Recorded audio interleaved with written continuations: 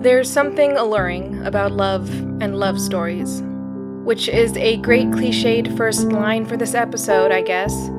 But personally, I'm coming off of what has been a surprisingly intense engagement/wedding season. And that means, as you may know if you have ever shared this first world plight, being repeatedly struck with whatever the current wedding-related trends are.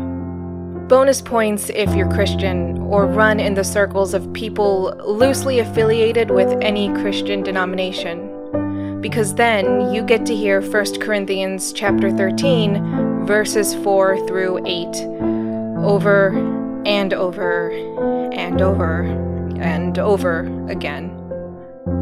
When put in those terms, you might not know what I'm talking about, so let me jog your memory.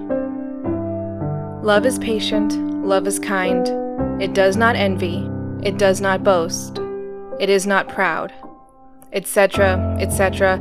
I could go on, but I'd only be contributing to the problem insofar as this is genuinely a problem and not just a pet peeve of mine. It's probably just a pet peeve of mine. All of that is a rant for another day, if ever. But for now, I'm going to have to attempt a hard redirect back to my original remark. After all, most of the people I know well enough to be socially obligated to attend their weddings when possible aren't often practicing Christians, but were raised Christian, and the presence of the Bible passages I then have to hear are just incorporated into the ceremony to appease their families. In these cases, there's not much relevant sentimentality for the couple to draw from in their own lives, and consequently, their selections are made hastily. But even so, that passage comes up far too often to be random. And in fact, you can see those words in other not explicitly Christian contexts if you end up in the right digital rabbit hole. So yeah, there's something not just about love and romance, but about a romanticized version of love and romance that we are drawn to. And you heard me right, we don't just like the idea of love and romance as they are, but instead, we want to see these things as simple, perfect, and all-powerful forces that make us comfortable, or make things easy, or that it can be easy, that with love, all things somehow work out. And that may be possible for a deity, but for us, the thought is comforting. It's beautiful, but I don't think it's accurate. Hi, it's Em. Welcome to episode 15.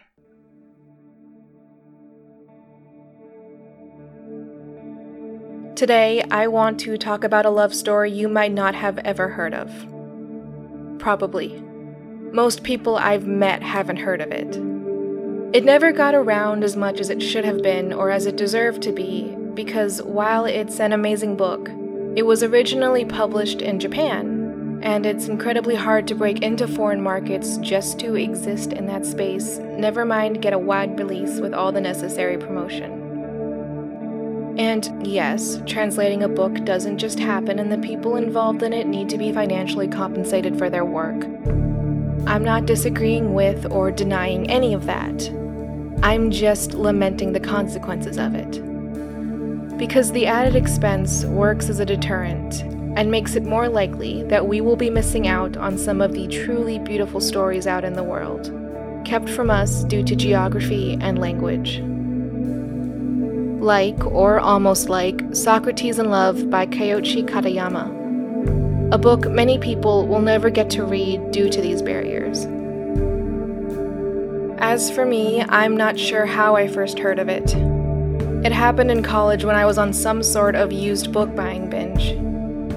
My paycheck from my theater job had turned out larger than I expected, and I'd been rather frugal the week prior, so I had a small amount of money to burn.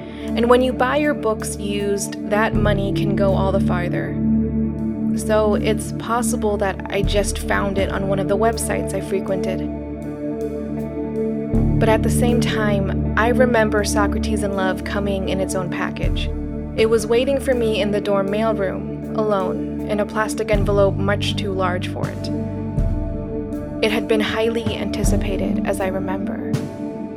but I don't remember why or what I was thinking. It's one of the many memories that still resides in my mind, but in a very disjointed and fragmented way. I don't remember how I stumbled upon it, or where I purchased it from, but I do remember that it was the title that won me over. Or at least, that's what makes the most sense. Because at the time when I first read this book, I was just getting knee-deep into what I'm pretty sure will be a lifelong love affair with philosophy. But this was also a time when I really didn't have enough background knowledge to get too deep into the subject. Thus, while I was working on that foundation, this book seemed to fit right into that little niche in my life.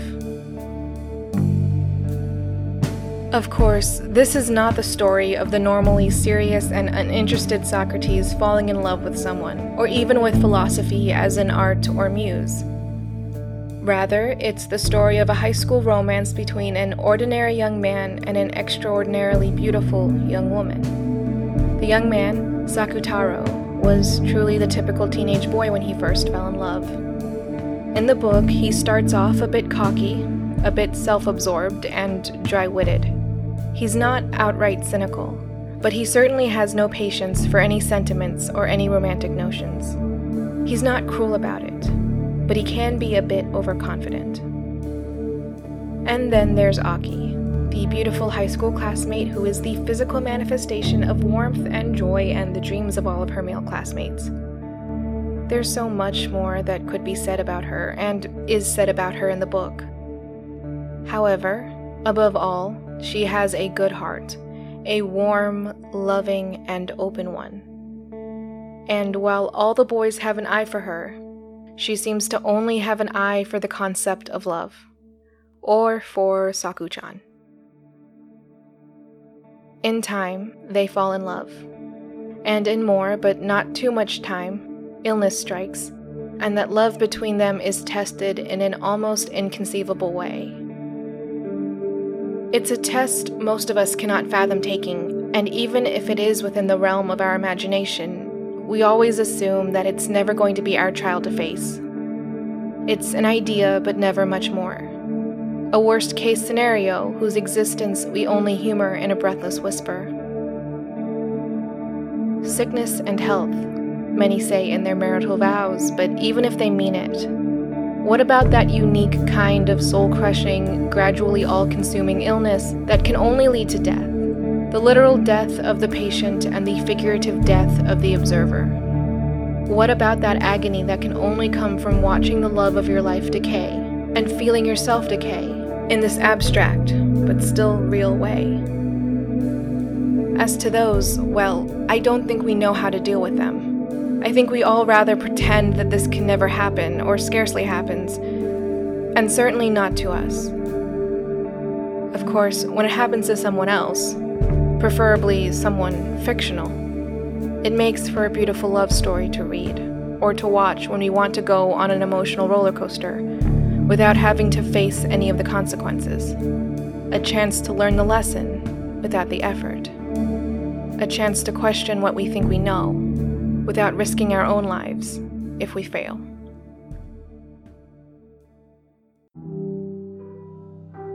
After hearing all of that, you may be asking where Socrates is in all of this. Well, by some standards, he kind of just got dropped into the title. Now, it's not the title others will know this book by. A better translation for the Japanese title, which I'm not including here because I'd butcher it beyond recognition anyway, is Crying Out Love in the Center of the World. It's the title Katayama went with after being told that his first choice wouldn't work. And that first choice, translated into English because of my limited linguistic abilities, is Socrates in Love. In the English market, the original title was more promising, what with our book naming norms being what they are. And personally, I'm glad that I get to experience it by that original title. On one hand, this title is what made me pick up the book in the first place, but on the other, this title gets more to the heart of the story's themes, and what the story means to say. Now, I don't know how familiar you all are, dear listeners, with Socrates. I spent quite a bit of time studying him in college, and the resulting knowledge is something I take for granted far too often. But at the same time, you don't need all that information to understand what is going on in this book. So I'll give you a hasty summary of who Socrates was and what he used to get up to, which might be condescending, but on the other hand, I can then confidently say that we are all on the same page. And I'll put some additional reading options in the show notes. By many standards, Socrates could be considered the father of philosophy, and he had the philosophical mindset as a sort of default setting. However, we don't have anything written by him, only about him by his students and those who knew him. Conflicting details aside, one thing is for sure. Socrates was pretty annoying. You see, he didn't accept anything that he was told. That's being a bit extreme, but I think I got your attention. The customs and social norms the rest of Athens had accepted were things he thought needed to be thought about. And when he couldn't get the answers on his own, he'd ask other people what they thought, or what their thought process was when it came to something like wisdom, for example. And obviously, most people had never thought about these things in the terms he wanted them to use, so they didn't have any answers for him. But they likely did feel attacked in some way, or that they were made to feel stupid. Or that's just a modern interpretation of this experience. I mean, hey, this may be something about human nature that spans all these centuries. You don't know if it's not. But you can see why I said that he was annoying. The go-to expression in this context is to say that Socrates was a gadfly. He was a small creature zipping around whose buzzing disrupted the world everyone else took for granted. And he did this by asking questions that made the recipient realize what little they actually knew about their own lives, making them feel incredibly stupid and foolish for what must have felt like a very long moment. Bonus points when he did this to an authority figure, because that's a very efficient way to get yourself executed in ancient Athens. Like Socrates did. However, you might be thinking that if you go around annoying every single person in your city, then maybe your execution is a tiny bit earned? Which seems super dramatic when saying it aloud, but if you have ever encountered someone who acts like this, that thought has probably crossed your mind at least once. By like this, of course, I mean those who like to issue some sort of challenge to your way of living or your choices in this really roundabout way. A way that doesn't make it seem like they are trying to start a fight for their sense of moral superiority, but you know what's happening because it has happened way too often before. And really, this person isn't doing this for your own benefit, but like I said, it's all about them. It's so that they can feel like the smartest person in the room, and such has always been incredibly obvious. And even though you keep shutting them down, they keep trying to get their hits in anyway. I definitely know people like that. But Socrates wasn't pursuing these lines of questioning just to feel superior to everyone else. Rather, he was so consumed by his quest for truth as a good in and of itself that he accidentally ran people over in his wake. He shifted perspectives that needed to be shifted onto steadier ground. And some people just didn't like that. But Socrates was not the type of person to be in love. At least if Plato's Symposium is anything to go by. On the other hand, his style of existence is just like that of true love. By that, I mean true as in actual and real love, as opposed to the fanciful notions of what love could be. For one, these notions try to ground all love in a romantic context, like no other kind of love exists, which is a limitation that I truly hate with every fiber of my being. On the other hand, however, I think authentic or, quote, true love is that which is messy, imperfect, and sometimes barely held together by anything more than a string of concentrated stubbornness. It's not meant to be easy or a journey through a well-worn and clearly defined path. Rather, it's a roller coaster ride of ups and downs through a never-ending tornado of emotion. Or that's how those who are more sympathetic to my viewpoint may be inclined to describe it. But I want to take it one step farther, because I think even this depiction, that which is more inclusive of those less than perfect aspects of reality, isn't accurate enough.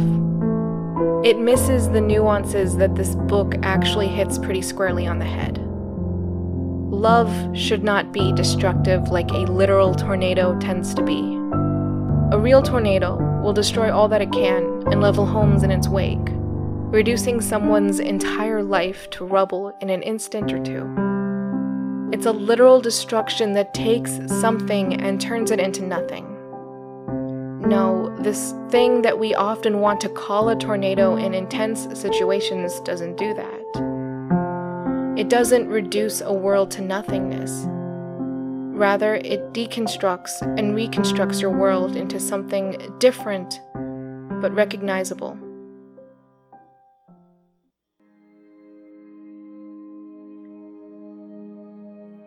Imagine it for a moment.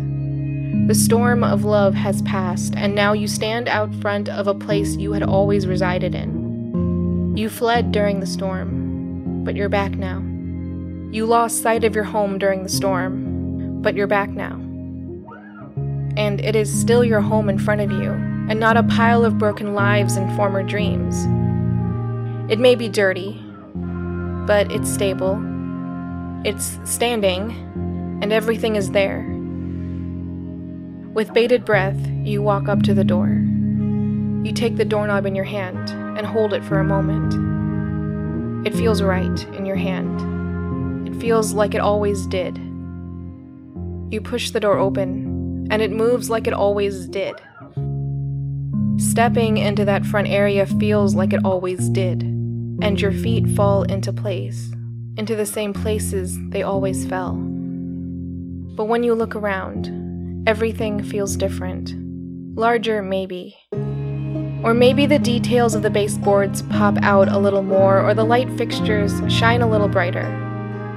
Or maybe the place really just feels bigger, somehow.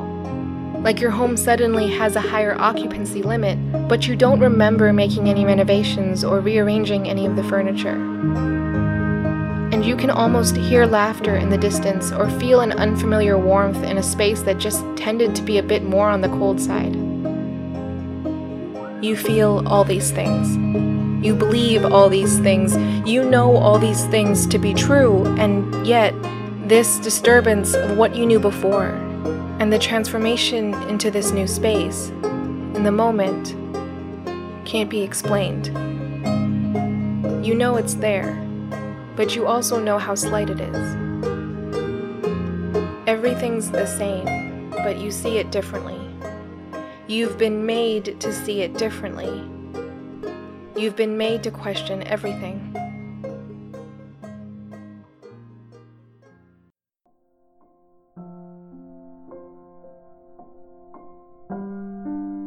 Saku-chan is still Sakutaru. His transformation isn't the profound shift you see in some love stories, where a hero's entire self is brought down to the foundation and even that foundation is worked on. And then they must essentially reinvent themselves to the point that they might as well go by an entirely different name from that point forward. Instead, we see that Aki only softened his demeanor in such a way that allowed him to better fit with those around him.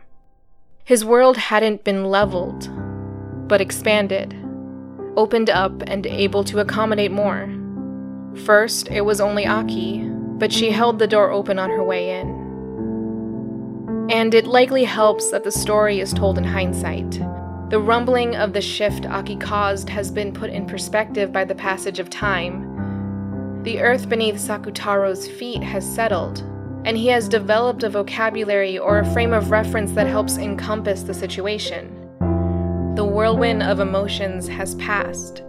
The stakes of the situation aren't hypotheticals or feel so high that he can't afford them. and worst-case scenarios have proven themselves to be little more than fancies of an anxious mind. And still, some sort of transformation remains. We are able to see this. We can see his mannerisms before the romance, and though we can't truly know what he was like, we can certainly see enough. And perhaps this version of him is still more accurate than what we could have gotten in the moment, considering the effects of youthful bravado and arrogance, both of which he did have. But more importantly, we do get their conversations. We get Saku-chan's difficulties in understanding his grandfather's brokenheartedness and all the other ways Aki knocks him back into place when he gets too high. She doesn't change him. She corrects him, often when he is genuinely wrong. And it's an important distinction.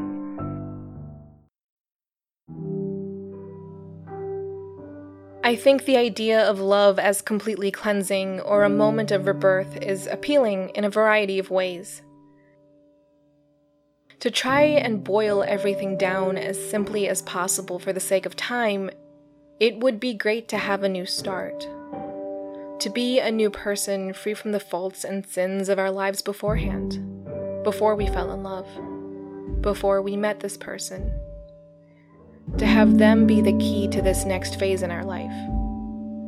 It's a chance to live better, to do better, or to just be better without the baggage of the past weighing us down. Or, if you are inclined to be self-loathing, maybe this is your own way of finding redemption.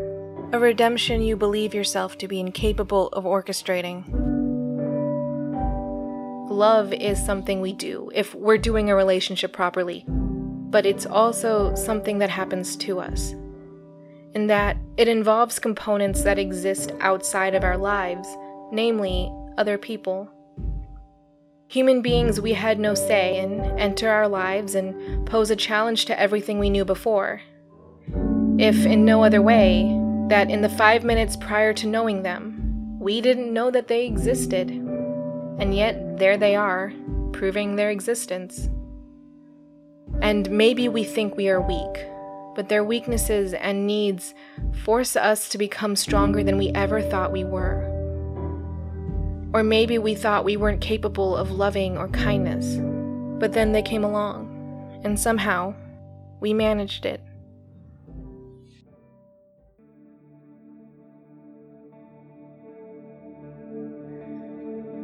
There are stories out there that aren't mine to tell, of types of love that someone thinks changed them entirely, stripping them down to the foundation and building them up into something new. I can't tell those stories, only mine, but fortunately, I think mine is enlightening in so many ways. I mentioned V in my Within the Wires Revisited episode. The soul I fell in love with but needs to remain as mysterious as possible because of circumstances. Because V is happy as things are, and though those things don't include me at all, I don't want that to change. Consequently, I need to ensure that I can remain as locked out as possible. And some would say that the sacrifice is the thing of note, the idea of pushing self-interest aside for another person's sake. If people are inherently self-interested, then certainly this is a fundamental change. But it isn't. And insofar as there is something to say about that, I won't say it here. To understand the power of Socrates and love, I need to illustrate one of the changes V did cause in my life. And it wasn't that one. When we first met, I wouldn't say that I was going through the motions of my life. But somehow, that's an accurate expression. Not because I didn't care, but I tended to lose myself in stories that have not materialized in any way, not even in written form. But more than that, at that point in my life, I had decided to not live my life according to the wishes of everyone else in the realm of existence, but to make my own choices. I was going to live my life according to my own desires. Problem is, I wasn't good at making choices, and I think I knew this about myself. I mean, when I was in college and I blew through required courses, I didn't know what to do with all my elective slots. And honestly, trying to figure out what classes I wanted was more stressful than actually registering, which, if you've been in the American university system at any point in the last few years, is a statement that feels improbable, to put it kindly. Back then, I knew there was a term for this feeling. But honestly, since my freshman year in college, I couldn't remember what it was. I'd think about that question from time to time, but never came up with an answer. And then I would get caught up in how little sense that made considering how much time had passed and the question would remain unsolved. Until V. It's choice fatigue, V called it with a smirk. With a smirk because, for once, I didn't have the upper hand. That seldom happened when we talked because of my desperate need to impress. And V had every reason to smirk. That was right. V knew very little about me. I had done that purposely, lest I accidentally confess to the ill-advised feelings I was harboring. If I was being obvious about it, I was never called out. So, certainly, there was no way to know that this feeling described my whole life at that point. Because, sure, having other people making your life choices is problematic, but it makes going through all the day-to-day choices more manageable.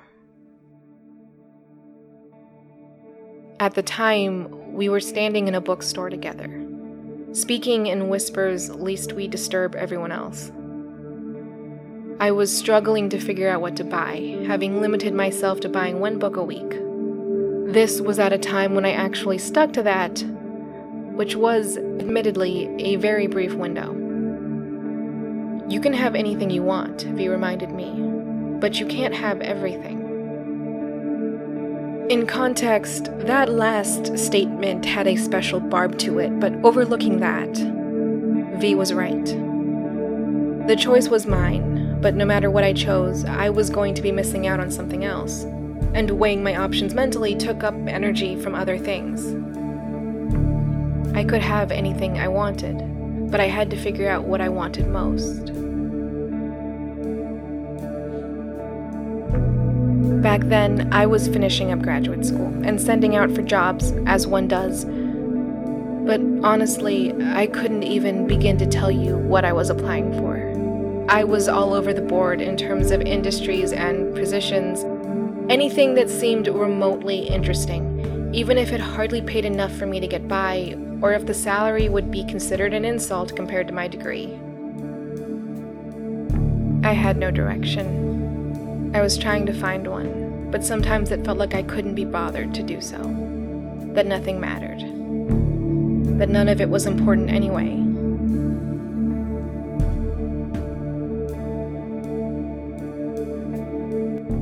V and I talked about so much before V got a great job opportunity in a different state, and we went our separate ways.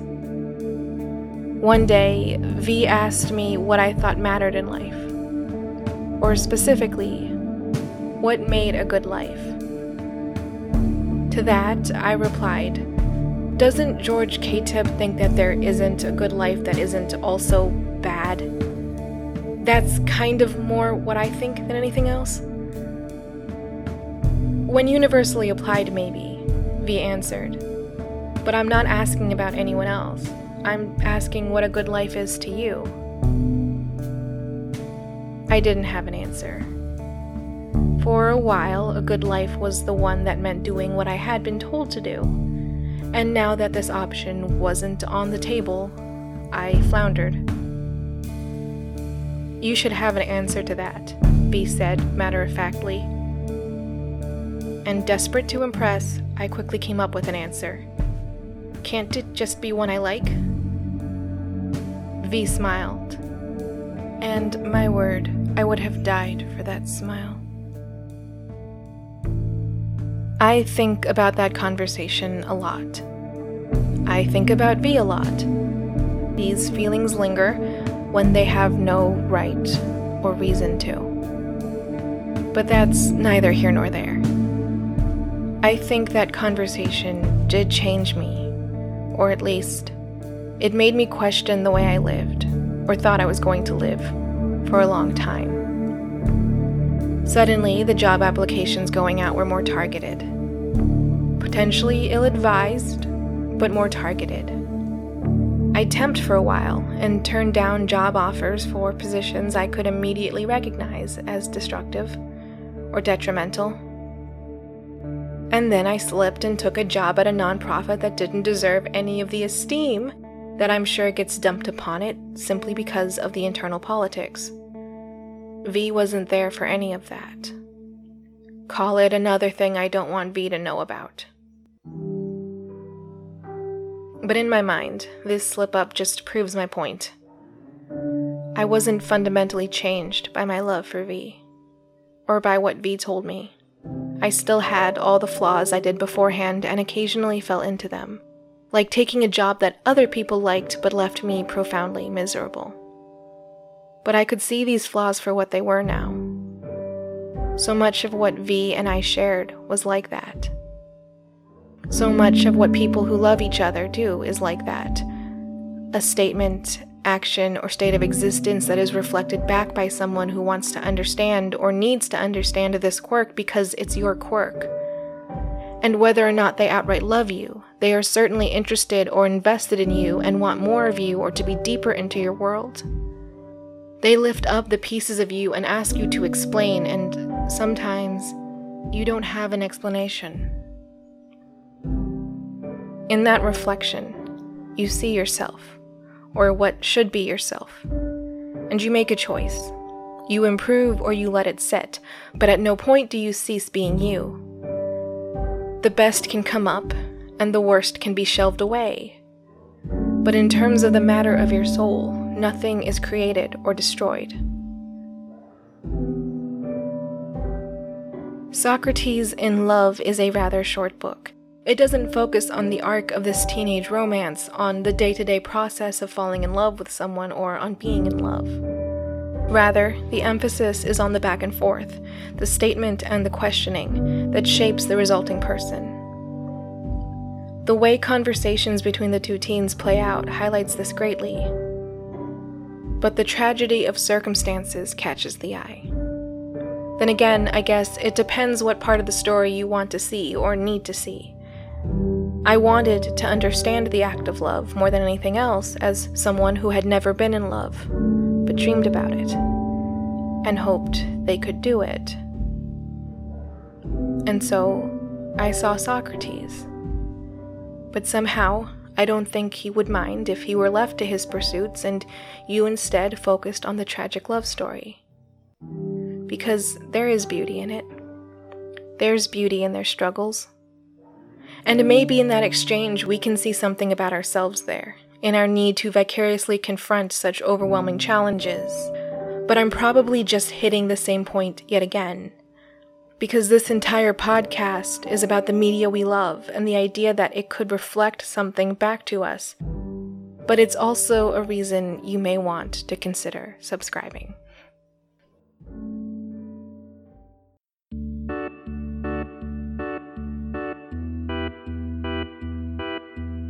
This has been a production of Miscellany Media Studios. Thanks for listening. If you like what you heard, consider subscribing. We're on Apple Podcasts, Google Play, Player FM, and other players. Find us and transcripts at miscellanymedia.online or on Twitter at miscellanymedia for updates on current and future projects, including Night in Ink. Do you want to maximize your productivity? Do you want to create all the things while balancing your day job and personal well-being? Let our hosts sort through the advice across multiple dimensions and bring you the best. And the worst, if it's funny.